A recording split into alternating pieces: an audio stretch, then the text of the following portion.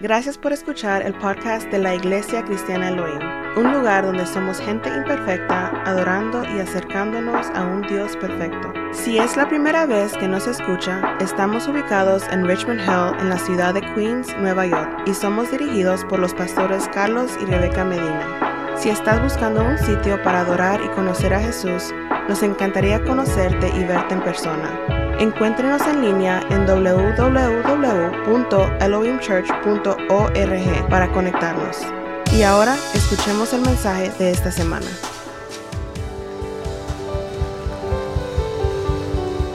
¿Cuántos le pueden dar un aplauso aún más fuerte? ¿Cuántos están agradecidos con su Dios en esta tarde? Si nosotros hacemos memoria de todo lo que Dios ha hecho por nosotros en nuestra vida, hay razón y motivo para adorarle, hay razón y motivo para darle a Él pleitesía. Y si usted está agradecido con lo que Dios ha hecho, lo que está haciendo y lo que va a hacer, dele otro aplauso al Señor, Él se lo merece. Señor, te agradamos a ti. Tú eres el enfoque de nuestra adoración, eres el único digno de pleitesía, de honra, y a ti te honramos, Señor, y a ti te bendecimos. Muchas gracias, hermanos, por venir al culto en esta tarde. Estamos muy emocionados. Yo estoy con una gran expectativa de lo que Dios va a traer en esta tarde. No solo estoy emocionado por compartir con ustedes, pero ayer los Knicks ganaron su primer juego de postemporada, estoy muy feliz de eso. Pero en realidad estamos muy agradecidos de poder estar en la casa de Dios hoy. Por eso el salmista dijo que no hay mejor lugar que estar en la casa de Dios. Que una cosa he demandado a Jehová y esta buscaré, que esté yo en la casa de Jehová algunos días, todos los días de mi vida. Aleluya. Le voy a invitar que se ponga de pie, por favor, en esta tarde, en reverencia a la palabra de Dios, y vamos a estar leyendo de Gálatas capítulo 6, del versículo 11 al 17. Estamos en Gálatas capítulo 6, versículo 11 al 17. Cuando lo tengan, digan amén. Y si no, espérese un segundito, hermano. Estamos en Gálatas capítulo 6, versículo 11. ¿Lo tienen? Amén. Dice la palabra de Dios en la versión Nueva Biblia Latinoamericana. Van a ver que es una versión diferente posiblemente a la versión que usted tiene. Pero dice así: miren con qué letras tan grandes les escribo de mi propia mano. Que significa muchas cosas cuando leemos el contexto de la palabra, que esto es algo muy importante que iba a compartir el apóstol Pablo. Si uno sabe de la historia de la Biblia del Nuevo Testamento, el apóstol Pablo tenía un secretario que le escribía las epístolas a las iglesias. Pero muchos creen que en esta ocasión él mismo escribió esto que él mandó a la iglesia que estaba en Gálatas. Los que desean agradar en la carne tratan de obligarlos a que se circunciden simplemente para no ser perseguidos a causa de la cruz de Cristo. Porque ni aun los mismos que son circuncidados guardan la ley, pero ellos desean hacerlos circuncidar para gloriarse en la carne de otros. ¿No es interesante que hay otras personas que quieren imponer sus reglas, sus dogmas sobre nosotros y ellos mismos no lo siguen? Pero jamás, dice el versículo 14, acontezca que yo me gloree, sino en la cruz de nuestro Señor Jesucristo, por el cual el mundo ha sido crucificado para mí y yo para el mundo. Porque ni la circuncisión es nada, ni la incircuncisión, sino una nueva creación. Y a los que andan conforme a esta regla, paz y misericordia sea sobre ellos y sobre el Israel de Dios. Y dice el versículo 17, que será nuestro enfoque: de aquí en adelante nadie me cause molestias, porque yo llevo en mi cuerpo las marcas o las cicatrices de Jesús. El título del mensaje de hoy es: yo llevo las marcas de Cristo. Le voy a pedir que se incline su rostro y vamos a orar juntos. Padre, venimos ante tu nombre porque tú eres digno de nuestra alabanza y de nuestra adoración. Te damos gracias por la oportunidad de congregarnos en tu nombre. Y como nos hemos congregado, sabemos que tú has prometido estar en medio de nosotros. Espíritu Santo, pedimos que tu unción, que tu poder, que tu voluntad, que tú seas el que dirijas esta prédica y esta palabra, Señor. Que tú redarguyes, que tú cambies, que tú transformes, que tú destruyes toda fortaleza mental, toda fortaleza que se levante a la obediencia a Cristo, Señor. Ahora lo sometemos todo a la obediencia de tu Santo Espíritu y creemos que hay cambio en el corazón, en la mente y en la vida cuando el creyente viene y se acerca al Espíritu de Dios. Y lo pedimos todo en tu palabra y por medio de tu Hijo amado, Jesús. Amén y amén. Se pueden sentar. ¿A cuántos le gustan las películas antiguas? Para mí las películas antiguas son de los 70, de los 80, las películas de Rocky, las películas de Star Wars, a mí me fascinan. Pero ¿cuántos saben que la industria de las películas va hasta los 20, verdad? Y muchas de estas películas antiguas tenían unos artistas que marcarían la industria del cine. Uno de estos artistas de gran influencia en el cine latino era Cantinflas. Y le voy a jalar una foto hoy de Cantinflas. Yo me iba a crecer el bigote así, pero no me dio oportunidad. Charlie Chaplin aún dice que él era el Charlie Chaplin mexicano, del cine latinoamericano. Unos artistas de gran influencia también vemos en el cine americano era Charlie Chaplin, Humphrey Bogart y Marilyn Monroe. Hay un actor que marcó las películas musicales que era el Gene Kelly. ¿Cuántos saben de Gene Kelly? Una de las películas más famosas de Gene Kelly era Singing in the Rain. ¿Se recuerdan esa canción? As I'm singing in the rain. Y aunque las personas no entendían el inglés, pero sí sabían la canción, ¿verdad? Gene Kelly, interesantemente, tenía una cicatriz. Se le voy a enseñar una foto de Gene Kelly. Él tenía una cicatriz en su cara al lado izquierdo. Y cuando él llegó a Hollywood, muchos le preguntaban en dónde consiguió esa cicatriz. Él comentó en una revista que se llama Photoplay en el 1943. Me encantaría atribuir esta cicatriz a algún gran evento dramático, pero en realidad me caí de mi triciclo cuando era un chico de 5 años. En su biografía, escrito por Clive Hirschhorn, Gene nunca quiso que le cubrieran esa cicatriz con maquillaje porque era algo que formaba parte de la identidad de Gene. ¿Cuántos saben que las cicatrices cuentan historias? Mire, yo tengo 2, yo creo que tengo más que 2, que no me he dado cuenta, pero yo sé que tengo una acá y supuestamente la historia es que cuando yo tenía unos 3 o 4 años me pegué contra algo en la casa y comencé a sangrar de la cabeza. Yo tengo una cicatriz acá. Yo tengo otra en la barbilla que me hice en mi primer trabajo. En mi primer trabajo estaba ganando $5.15 la hora. Imagínense eso, $5.15 la hora. Nadie puede sobrevivir con eso en este día, ¿verdad? Pero estaba estaba con un cable y estaba doblando el cable y el cable me rajó en la barbilla y comencé a sangrar. Y si yo le preguntara a las personas acá que tienen cicatrices, que me contaran la historia de sus cicatrices, creo que sería un poco más interesante que la mía, ¿verdad? Hay personas que tienen cicatrices porque han estado en peleas, ¿verdad? Porque hicieron unas barbaridades cuando eran jóvenes, ¿verdad? Nosotros lo que entendemos es que las cicatrices cuentan una historia. Cuando encontramos al apóstol Pablo en Gálatas capítulo 6, él no se identifica solo como judío, él se identifica con las heridas y las cicatrices de Cristo. La marca de un judío y del pacto entre Dios y el pueblo hebreo era la circuncisión. La circuncisión representaba algo externo, representando del pacto de Dios entre el pueblo hebreo y el hombre. Y Dios, disculpe. Pero el sacrificio de Cristo comenzó un nuevo pacto donde este rito externo ya no era necesario.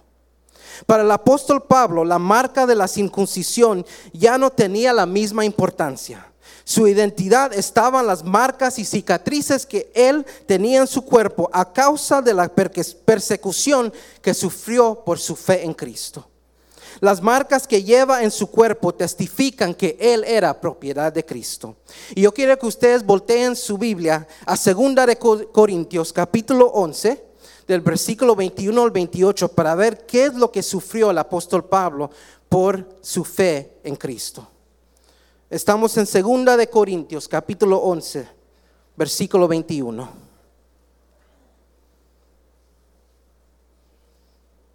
Dice así la palabra de Dios en 2 de Corintios capítulo 11 versículo 21. Si alguien se atreve a dárselas de algo, también yo me atrevo a hacerlo. Lo digo como un insensato. ¿Son ellos hebreos? Pues yo también. ¿Son israelitas? También yo lo soy. ¿Son descendientes de Abraham? Yo también. ¿Son servidores de Cristo? ¡Qué locura! Yo lo soy más que ellos. He trabajado más arduamente, he sido encarcelado más veces, he recibido los azotes más severos, he estado en peligro de muerte repetidas veces. 5 veces recibí de los judíos los 39 azotes. 3 veces me golpearon con varas, 1 vez me apedrearon, 3 veces naufragué y pasé un día y una noche como náufrago en el alta mar. Mi vida ha sido un continuo ir y venir de un sitio a otro, en peligros de ríos, peligros de bandidos, peligros de parte de mis compatriotas, peligros a manos de los gentiles, peligros en la ciudad, peligros en el campo, peligros en el mar y peligros de parte de falsos hermanos. He pasado muchos trabajos y fatigas y muchas veces me he quedado sin dormir.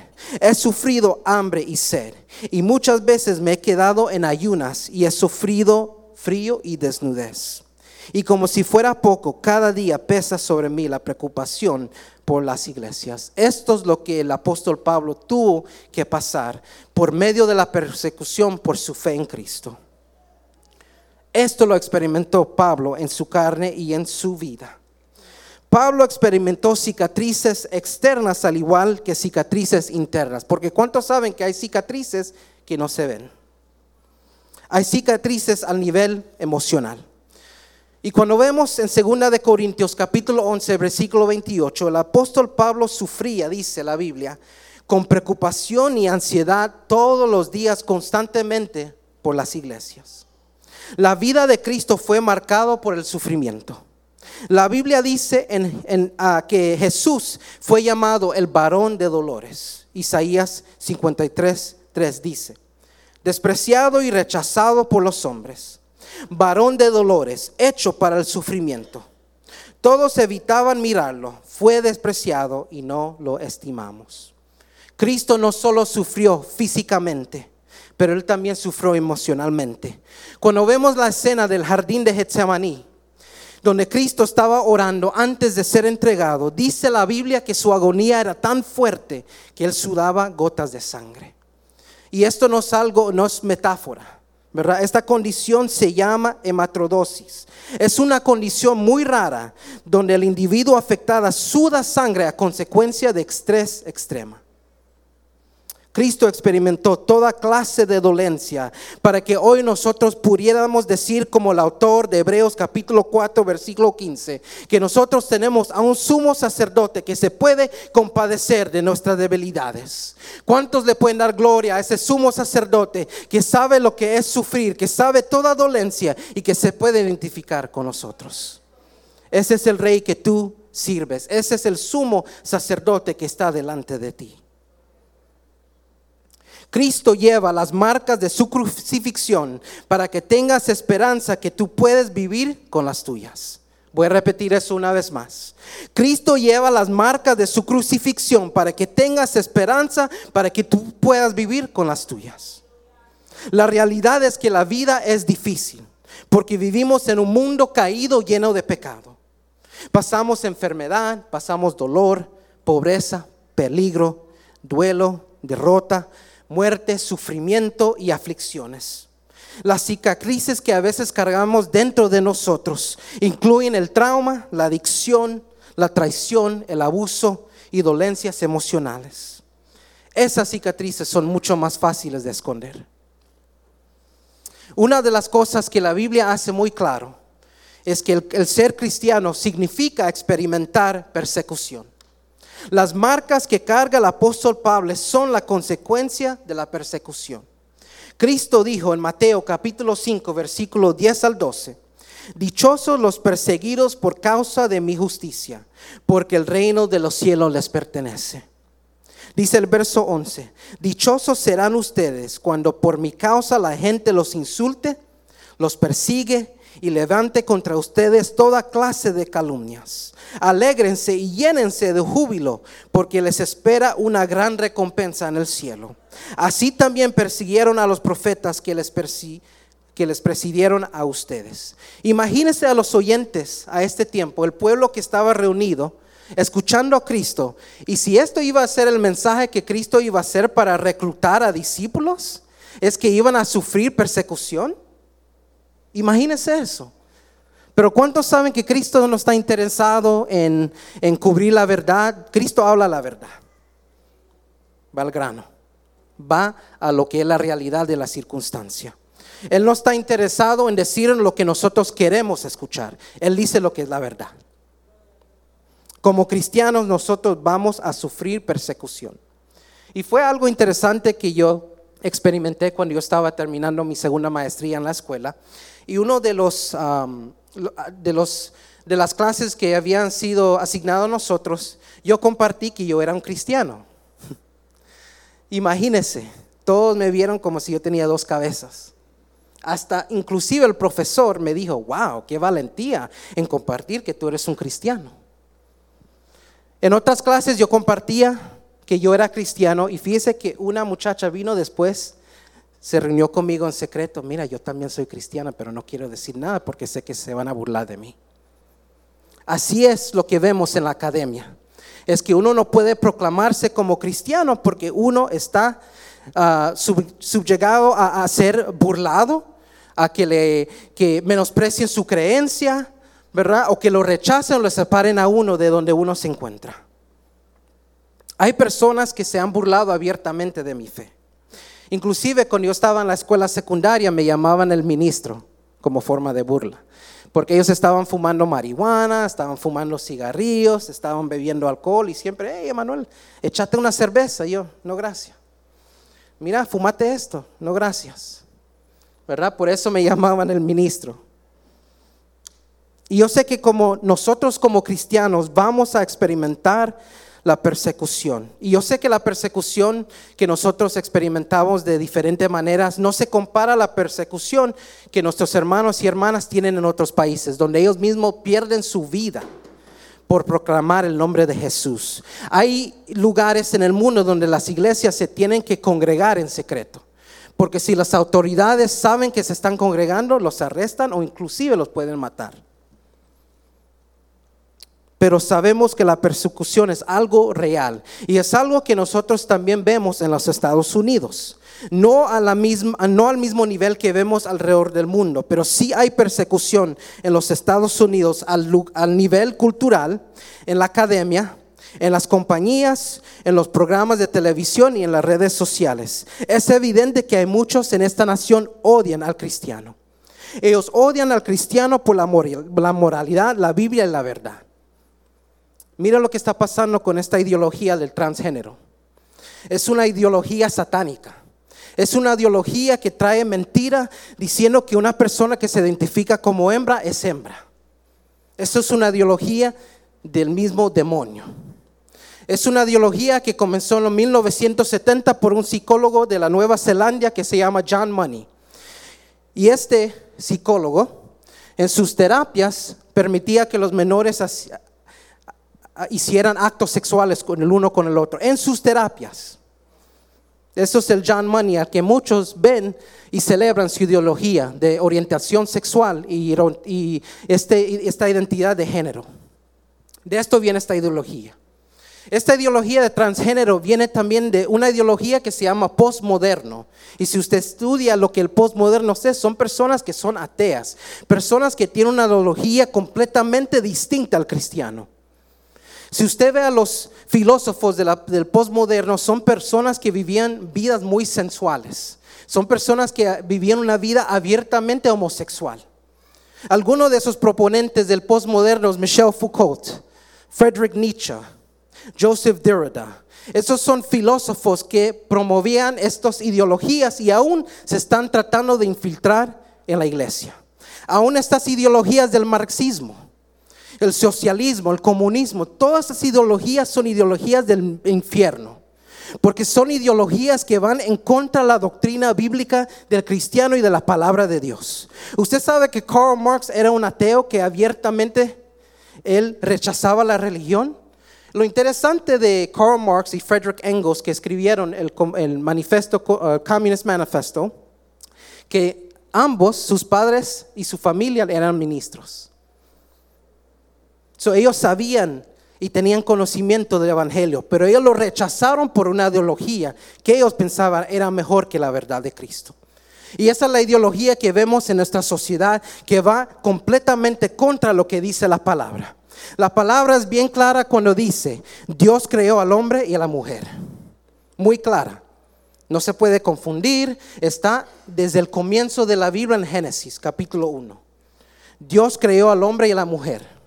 Eso es la verdad. Y esa es la verdad que esta sociedad rechaza. No quiere aceptar que una persona no se puede identificar por sí mismo.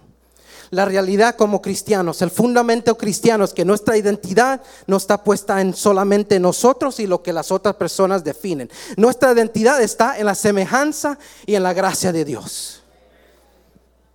Esas son ideologías que van en contra del cristianismo. Y nosotros vemos en la sociedad cómo las personas se burlan de los principios cristianos, abiertamente. Hay inclusive shows de Grammy, ¿verdad? Donde tuvieron básicamente un altar satánico en celebración de una canción que estaba cantando un artista inglés. Literalmente, si usted ve ese video, es un altar satánico. Eso es lo que el mundo está celebrando. Pero al cristiano lo ven como una persona de mente cerrada, una persona que no tiene empatía por nadie, una persona que no le importa a las otras personas. Yo en esta tarde he venido a decir que si hay personas que están lidiando con estos problemas de transgénero o si están lidiando con atracción al mismo sexo, hay poder para restaurarte. Yo creo en el poder del Espíritu Santo para restaurar toda ideología, toda aflicción, toda proclividad. Dios tiene el poder para restaurarte. Inclusive yo, como un terapeuta licenciado en el estado de Nueva York, si un padre me viene y me dice que su hija, que es obviamente biológica hija, es una hembra, si ella se identifica como hombre y el padre no valida eso, no verifica eso, yo tengo que reportarlos a abuso infantil. Eso es lo que hemos llegado en esta sociedad. Que si un padre cristiano viene y dice que su hija, que es hembra, se identifica como varón y vienen a mi oficina y el padre no verifica no afirma lo que está diciendo el muchacho, yo tengo deber de tener que reportarlos a abuso infantil. Eso es lo que hemos llegado a esta sociedad. Eso es el nivel de persecución que hemos visto. No el mismo nivel de persecución que vemos en otros países, pero una persecución cultural. Pero ¿cuántos saben que Dios es más poderoso que nuestra sociedad? Que Dios es más poderoso que cualquier ideología. Que Dios y la verdad de Cristo es más poderoso que cualquier gobierno. La persecución causa aflicciones y cicatrices. Pero mientras nuestra identidad está en Cristo, venceremos. Lo repito una vez más. La persecución causa aflicción y cicatrices. Pero mientras nuestra identidad está en Cristo, vamos a vencer. Dice Juan, capítulo 16, versículo 33. Cristo comparte la realidad de la vida. En este mundo afrontarán aflicciones.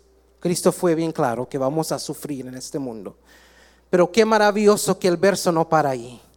Porque el pero de Dios es tan importante que el pero del hombre, ¿verdad? Dice, pero anímense porque yo he vencido al mundo. Ese es el Cristo que tú sirves. Que en medio de la persecución, en medio del dolor, Él puede hacerte vencer. Su identidad no puede ser solo en su país natal. Su identidad no puede ser solo en su idioma, no solo en su apariencia ni en su propio apellido, sino en el sufrimiento y la victoria de Cristo. No importa lo que pasemos en la vida y las cicatrices que nosotros cargamos, porque Cristo ha vencido el mundo y toda aflicción. Pero tengo buenas noticias, porque no solo cargamos las cicatrices de este mundo, de la persecución, ni de Cristo, pero también hay otra marca que el cristiano carga. Y la Biblia declara que cada creyente tiene otra marca, y esta marca se llama el sello del Espíritu Santo. Efesios capítulo 1, versículo 13 al 14, dice así: en él también vosotros, habiendo oído la palabra de verdad, el evangelio de vuestra salvación, y habiendo creído en él, fuisteis sellados con el Espíritu Santo de la promesa, que las arras de nuestra herencia hasta la rendición de la posesión adquirida para alabanza de su gloria. Nosotros tenemos la marca del Espíritu Santo porque Cristo tuvo las marcas en sus manos, las marcas de su crucifixión. Dios ha depositado algo dentro de nosotros, mejor de lo que nos puede dar la lotería, mejor de lo que nos puede dar los fondos de retiro, mejor que el criptomoneda. Hay un depósito tan grande que no está basado en la economía humana y se llama el Espíritu Santo de Dios. Eso es lo que la palabra declara, que Él ha depositado algo tan grande y maravilloso en nosotros. Cuando yo pienso en el sello del Espíritu Santo, yo pienso en la etiqueta nosotros recibimos cuando vamos al súper y compramos una soda, y cuando estamos saliendo, para que no nos acusen que nos hemos robado la soda, ¿verdad? Usualmente, ¿qué es lo que le dan? Una etiqueta que dice paid o pagado, ¿verdad? Eso es lo que viene a mi mente cuando yo pienso en el sello del Espíritu Santo. Mire lo que dice 2 de Corintios capítulo 1 versículo 21. Yo le invito a que abra su Biblia a 2 de Corintios capítulo 1 21 al 22. Y le voy a pedir, voy a hacer una ilustración, le voy a pedir a hermano Diego que me ayude.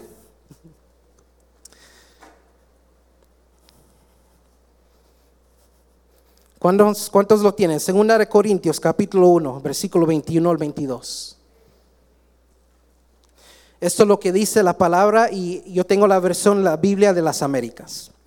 Ahora bien, el que nos confirma, repita confirma, con vosotros en Cristo, el que nos ungió, repita ungió. ¿Es quién? ¿El hombre, el pastor? No, es Dios. Quien también nos selló, repita sello. Y nos dio el Espíritu en nuestro corazón como garantía, repita garantía. Cuando yo pienso en el sello del Espíritu Santo, acá le voy a dar eso para que mi hermano lo aguante, y vamos a bajar acá a la plataforma, porque solo quiero asegurarme que nadie se esté durmiendo, ¿verdad? A las hermanas, si su esposo se está durmiendo, denle un codito, pero suave, no se aproveche, ¿ok? Es la única situación que yo le voy a dar permiso para que le dé un toque a su esposo, ¿ok? No se preocupe. ¿Estamos despiertos? Ok. La Biblia dice en 1 de Corintios capítulo 1 versículo 21 que Dios nos ha confirmado.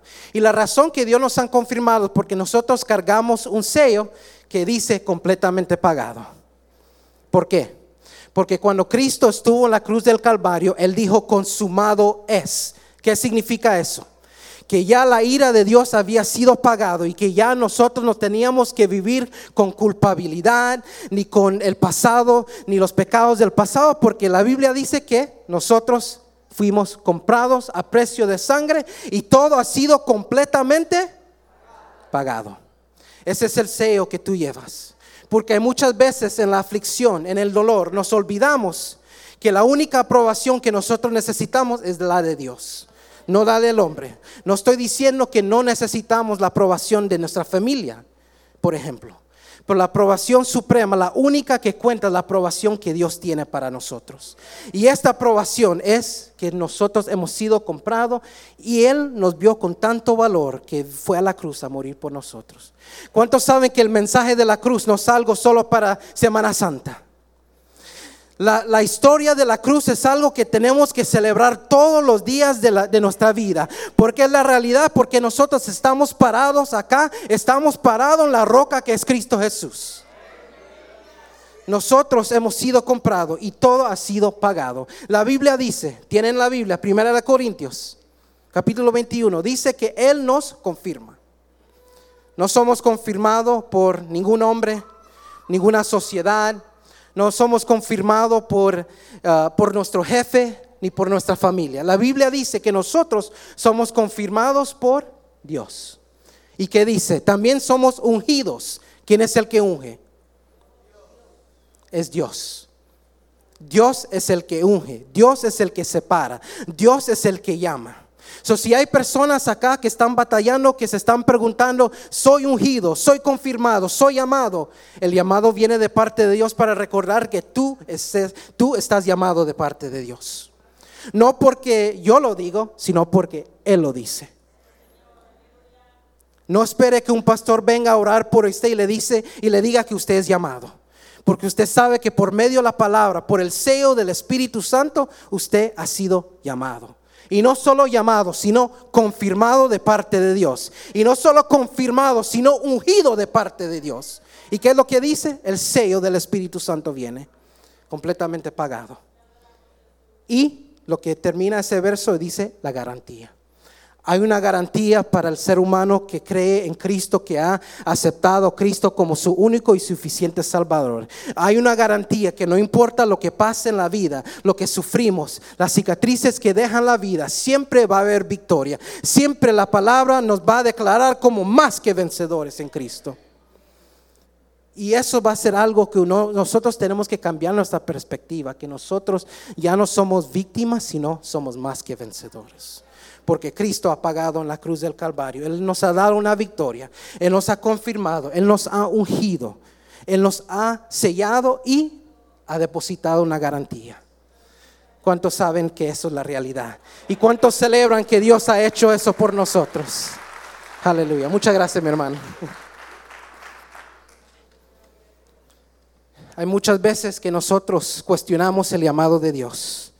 Por nuestras circunstancias, por las cicatrices de la vida, por las cosas que pasamos. Pero yo quiero decirte que Cristo camina contigo en medio del sufrimiento. Mira lo que dice 2 de Corintios capítulo 1 versículo 5. Pues allí como participamos abundantemente en los sufrimientos de Cristo, así también por medio de Él tenemos abundante consuelo. ¿Y por qué tenemos consuelo? ¿Por qué el apóstol Pablo declara que nosotros tenemos consuelo? Porque caminamos con el Consolador. Mira lo que Cristo dijo. Pero el Consolador, el Espíritu Santo, a quien el Padre enviará en mi nombre, les enseñará todas las cosas y les hará recordar todo lo que les he dicho. Juan capítulo 14, 26. Las cicatrices de Cristo traen el sello del Espíritu Santo y su consolación. Yo lo voy a repetir una vez más. Las cicatrices de Cristo traen el sello del Espíritu Santo y su consolación. Yo tengo un mensaje a cada persona que se siente huérfano, a las personas que están solteras, a las personas que están viudas, a las personas que están acá en este país sin muchos amigos y familia. Tú no estás solo. Tú no caminas solo. El Cristo resucitado, el Espíritu Consolador camina contigo. Son esos momentos que tú te sientes huérfano, te sientes desamparado, te sientes solo. Yo te invito a que proclames el nombre de Cristo. Invita al Espíritu Santo a llenar ese aislamiento con su consuelo. Él es el Espíritu Santo que camina con nosotros en toda área de la vida, ¿verdad? Hay mucha teología ya que dice que cuando nosotros pecamos el Espíritu Santo se va. Eso es mentira. El Espíritu Santo sí se entristece, pero el Espíritu Santo nunca nos va a dejar. Cristo prometió, yo estaré contigo hasta el fin del mundo. No dice cuando tú peques, cuando tú eres santo, cuando tú vas a la iglesia. Eso no es lo que dice. Dice, yo estaré contigo hasta el fin del mundo. Y el Espíritu Santo ha sido depositado en cada creyente, en cada vida, para que nosotros podamos tener consuelo. Voy a invitar al equipo de alabanza y adoración que se alisten.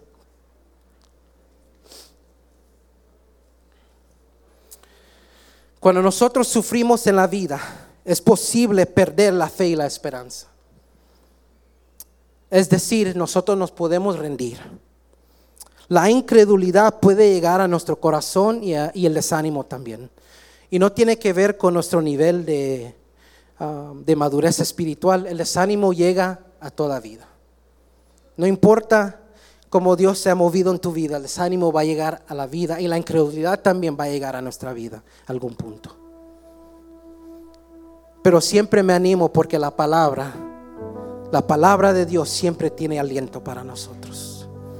le quiero presentar la historia de Tomás en el Nuevo Testamento. En Juan capítulo 20, versículo 24. Es una historia muy interesante y demuestra la fidelidad, la misericordia de Dios para con nosotros, aun cuando nosotros dudamos, aun cuando hay incredulidad, aun cuando nosotros fracasamos. Dios está ahí listo siempre para levantarnos. Estamos en Juan capítulo 20, versículo 24. Dice así: Jesús se aparece a Tomás. Y si se le ha olvidado, Tomás era uno de los 12 discípulos de Cristo. Tomás, el que apodaban el gemelo y que era uno de los 12, no estaba con los discípulos cuando llegó Jesús. Así que los otros discípulos le dijeron: hemos visto al Señor. Mientras no, y dice, eso es lo que dice Tomás: mientras yo no vea la marca de los clavos en sus manos, meta mi dedo en las marcas y mi mano en su costado, no creeré, repuso Tomás. ¿Cuántos saben que en medio de nuestra incredulidad, en medio de nuestra queja, Dios escucha eso? Aun cuando nosotros no le creemos a Dios, Dios está atentamente a nuestro clamor, aun en medio de nuestra incredulidad. Y miren lo que pasa, dice el versículo 26. Una semana más tarde, estaban los discípulos de nuevo en la casa y Tomás estaba con ellos. Y escuche esto: aunque las puertas estaban cerradas, Jesús entró. ¿Cuántos saben que no importa las puertas que estén cerradas en tu vida, Cristo puede entrar? No importa los obstáculos que están en tu vida, Cristo puede entrar. No importa el pecado que tú te encuentres, ni el sufrimiento, ni la aflicción, porque Cristo puede entrar. No hay barrera muy grande para tu Dios. No hay barrera donde Cristo no puede entrar. Y no importa si hay barreras, si hay murallas, si hay muros, el tamaño de Jericó, la Biblia dice que Cristo puede entrar ahí. No, es que ustedes no me están escuchando. No me están escuchando. Deja que el Espíritu dentro de ti escuche la palabra, que Dios puede entrar a toda situación, a todo lugar, no importando donde estés, Él puede entrar. No hay puerta cerrada, tan cerrada, que Cristo no puede entrar. Aunque las puertas estaban cerradas, Jesús entró. Permite que Jesús entre en esas partes de tu vida que tú has cerrado al Espíritu Santo, que tú le has cerrado a Dios, a tu Padre Celestial. Abre esa parte de tu corazón, abre esa parte, porque Él puede entrar. Jesús entró y poniéndose en medio de ellos, los saludó: la paz sea con ustedes. Porque ¿cuántos saben que Dios sabe que en medio de la tribulación lo que necesitamos es paz? Y Cristo viene a darnos paz, y no como el mundo la da, ¿verdad? Sino una paz que sobrepasa todo entendimiento. Y luego le dijo a Tomás, dirigiéndose a Tomás: pon tu dedo aquí y mira mis manos. Acerca tu mano y métala en mi costado. No seas incrédulo, sino hombre de fe. Y mira la respuesta de Tomás: Señor mío, Dios mío. ¿Verdad? Cristo no dijo: porque tú no has creído, Tomás, yo te he rechazado, yo te saco de entre mis discípulos. No, Cristo no dijo eso. Tomás estaba buscando evidencia en las manos de Cristo. ¿Y qué es lo que Cristo hizo? Lo invitó: acércate, ve lo que yo hice en la cruz del Calvario. Mira mis manos, mira las cicatrices que lo hice por ti. Cristo no te va a rechazar por tu incredulidad. Él no te va a rechazar por tu falta de fe. Él está acá para restaurar tu fe. Cuando vemos las cicatrices de Cristo, nos recordamos que aún en nuestra incredulidad, Cristo nos puede restaurar. Yo no sé qué duda ha entrado a tu corazón por las heridas y las cicatrices de esta vida, pero hay un Cristo que te dice: acércate a mí y te enseñaré lo que yo hice por ti en la cruz del Calvario. Mira mis manos, mira mis pies, mira mi costado. Y si hay personas que están sufriendo con una herida recientemente, quiero decirte que hay un Dios que se compadece contigo y que te quiere sanar. El salmista dice en el Salmo 147:3: Él sana a los quebrantados de corazón y venda sus heridas. Yo he venido a decirte en esta tarde que las heridas serán cicatrices que servirán de testimonio a otros de lo que Dios ha hecho en tu vida. Lo voy a repetir porque no lo entendieron, no lo escucharon. Las heridas serán cicatrices que servirán de testimonios a otros de lo que Dios ha hecho en tu vida.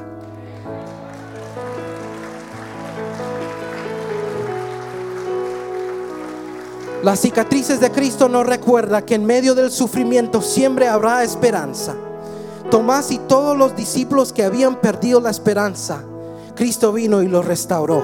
Le dio la esperanza por medio de su resurrección. Y si nosotros vemos el relato de la historia, el apóstol Tomás fue a la India y dio su vida por Cristo. Cuando vemos el relato de la historia, tanto fue cambiado la vida de Tomás. El que era el incrédulo, el que dudaba, fue y dio su vida en la India. ¿Por qué? Porque él había visto las cicatrices de Cristo. Él había vivido que lo que Cristo había hecho era algo real. Y él dijo: yo estoy dispuesto a dar hasta mi vida en cuanto a esa verdad. Mi pregunta hoy es, como el apóstol Pablo, que declaró que ya la marca de la circuncisión, de lo que el mundo, la sociedad define, no iba a definir su identidad. ¿Qué es lo que está definiendo tu identidad en esta tarde? El llamado de Dios en esta tarde es lo siguiente: que como el apóstol Pablo, nuestra identidad no sea basada solo en lo externo, en lo material, en lo que la sociedad celebra, sino en el sufrimiento de Cristo. Aceptar voluntariamente el sufrimiento de Cristo y la persecución que viene a nuestra vida, para ya no vernos como víctimas, sino como vencedores, y más que vencedores en Cristo Jesús. Caminar recordando que el sello del Espíritu Santo está sobre ti y necesitas activar el poder del Espíritu Santo en tu vida y su llamado y su consolación. Y el último llamado es para aquel que está lidiando con la incredulidad, con las dudas, que las cicatrices que tú estás cargando, Dios está dispuesto no tan solo sanarte, pero aumentar tu fe también. Ese es el Cristo que nosotros servimos. ¿Cuántos le pueden dar un aplauso a ese Cristo?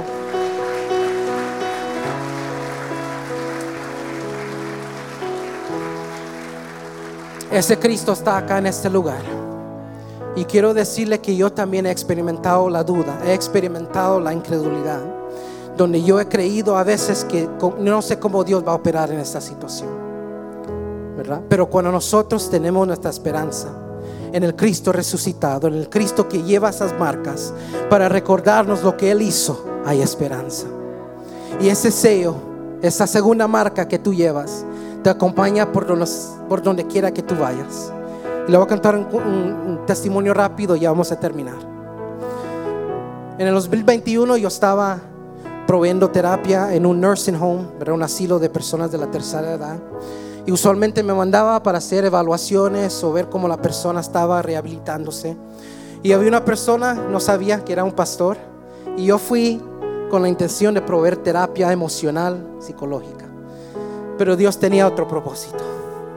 Y yo usualmente no hago esto porque yo soy una persona que si estoy trabajando, ¿verdad? Porque Dios me ha llamado, si me ha dado un trabajo, tengo que respetar las normas de mi trabajo.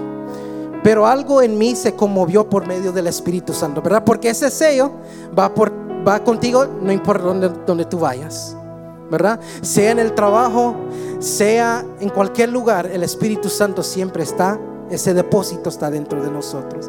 Y yo me recuerdo que estaba hablando con él y estaba proveyendo consejería, y algo paró la conversación. Y yo sentí de parte de mí orar por él.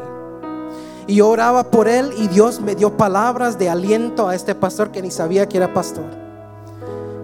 Porque el Espíritu Santo, cuando Él está viviendo dentro de nosotros, no importa dónde nosotros nos encontramos, ese sello que nos ha marcado como pagado, el Espíritu Santo puede ser activado allí. Y yo he venido a decirte que el poder de Dios ahora mismo puede ser activado en tu vida si tú lo permitas. Ese es el llamado de Dios. Y yo no cuento eso porque yo sea especial, no lo soy, pero sí sé que yo camino con el Espíritu Santo. Y cuando yo camino con Él, aún las cosas ordinarias se pueden convertir en lo extraordinario. ¿Cuántos saben eso?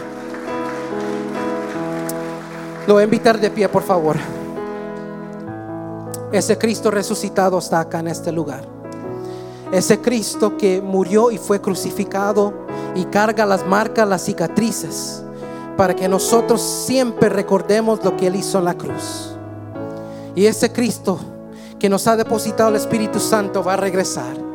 Esa es la razón por qué Él ha depositado el Espíritu Santo, porque un día las arras de nuestra herencia Él va a cumplir lo que Él ha depositado. Cristo regresa, Cristo viene. Que nunca se le olvide que Cristo viene en camino, que ya al sonar la trompeta la iglesia será levantada y ese depósito será completamente, it's going to be cashed in. Ese es el Cristo que proclamamos. No se le olvide, amado hermano, que Cristo todavía viene.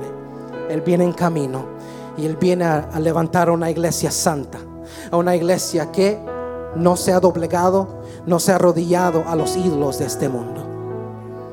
Padre, venimos ante ti. Yo creo que lo que tú has compartido en esta tarde viene de los cielos, del cielo, viene del Espíritu Santo. Dios, yo he orado por toda persona que ha venido en esta tarde.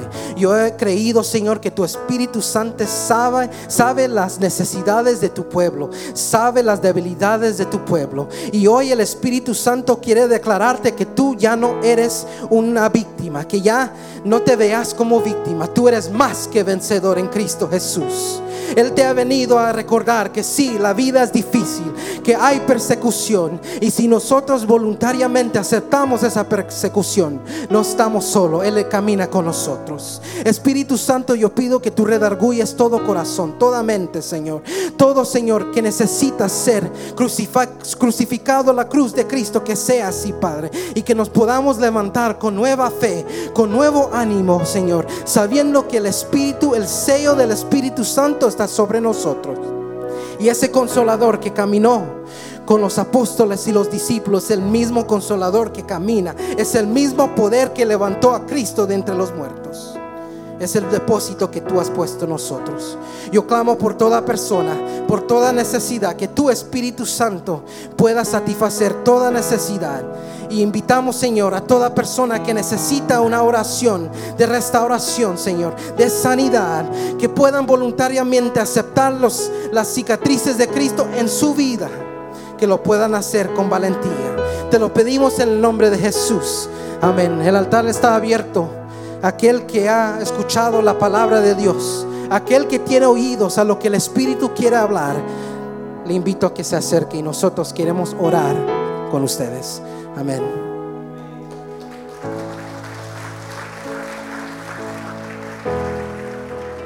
Gracias por tomarte su tiempo para escuchar este mensaje. Oramos para que bendiga y anime su vida.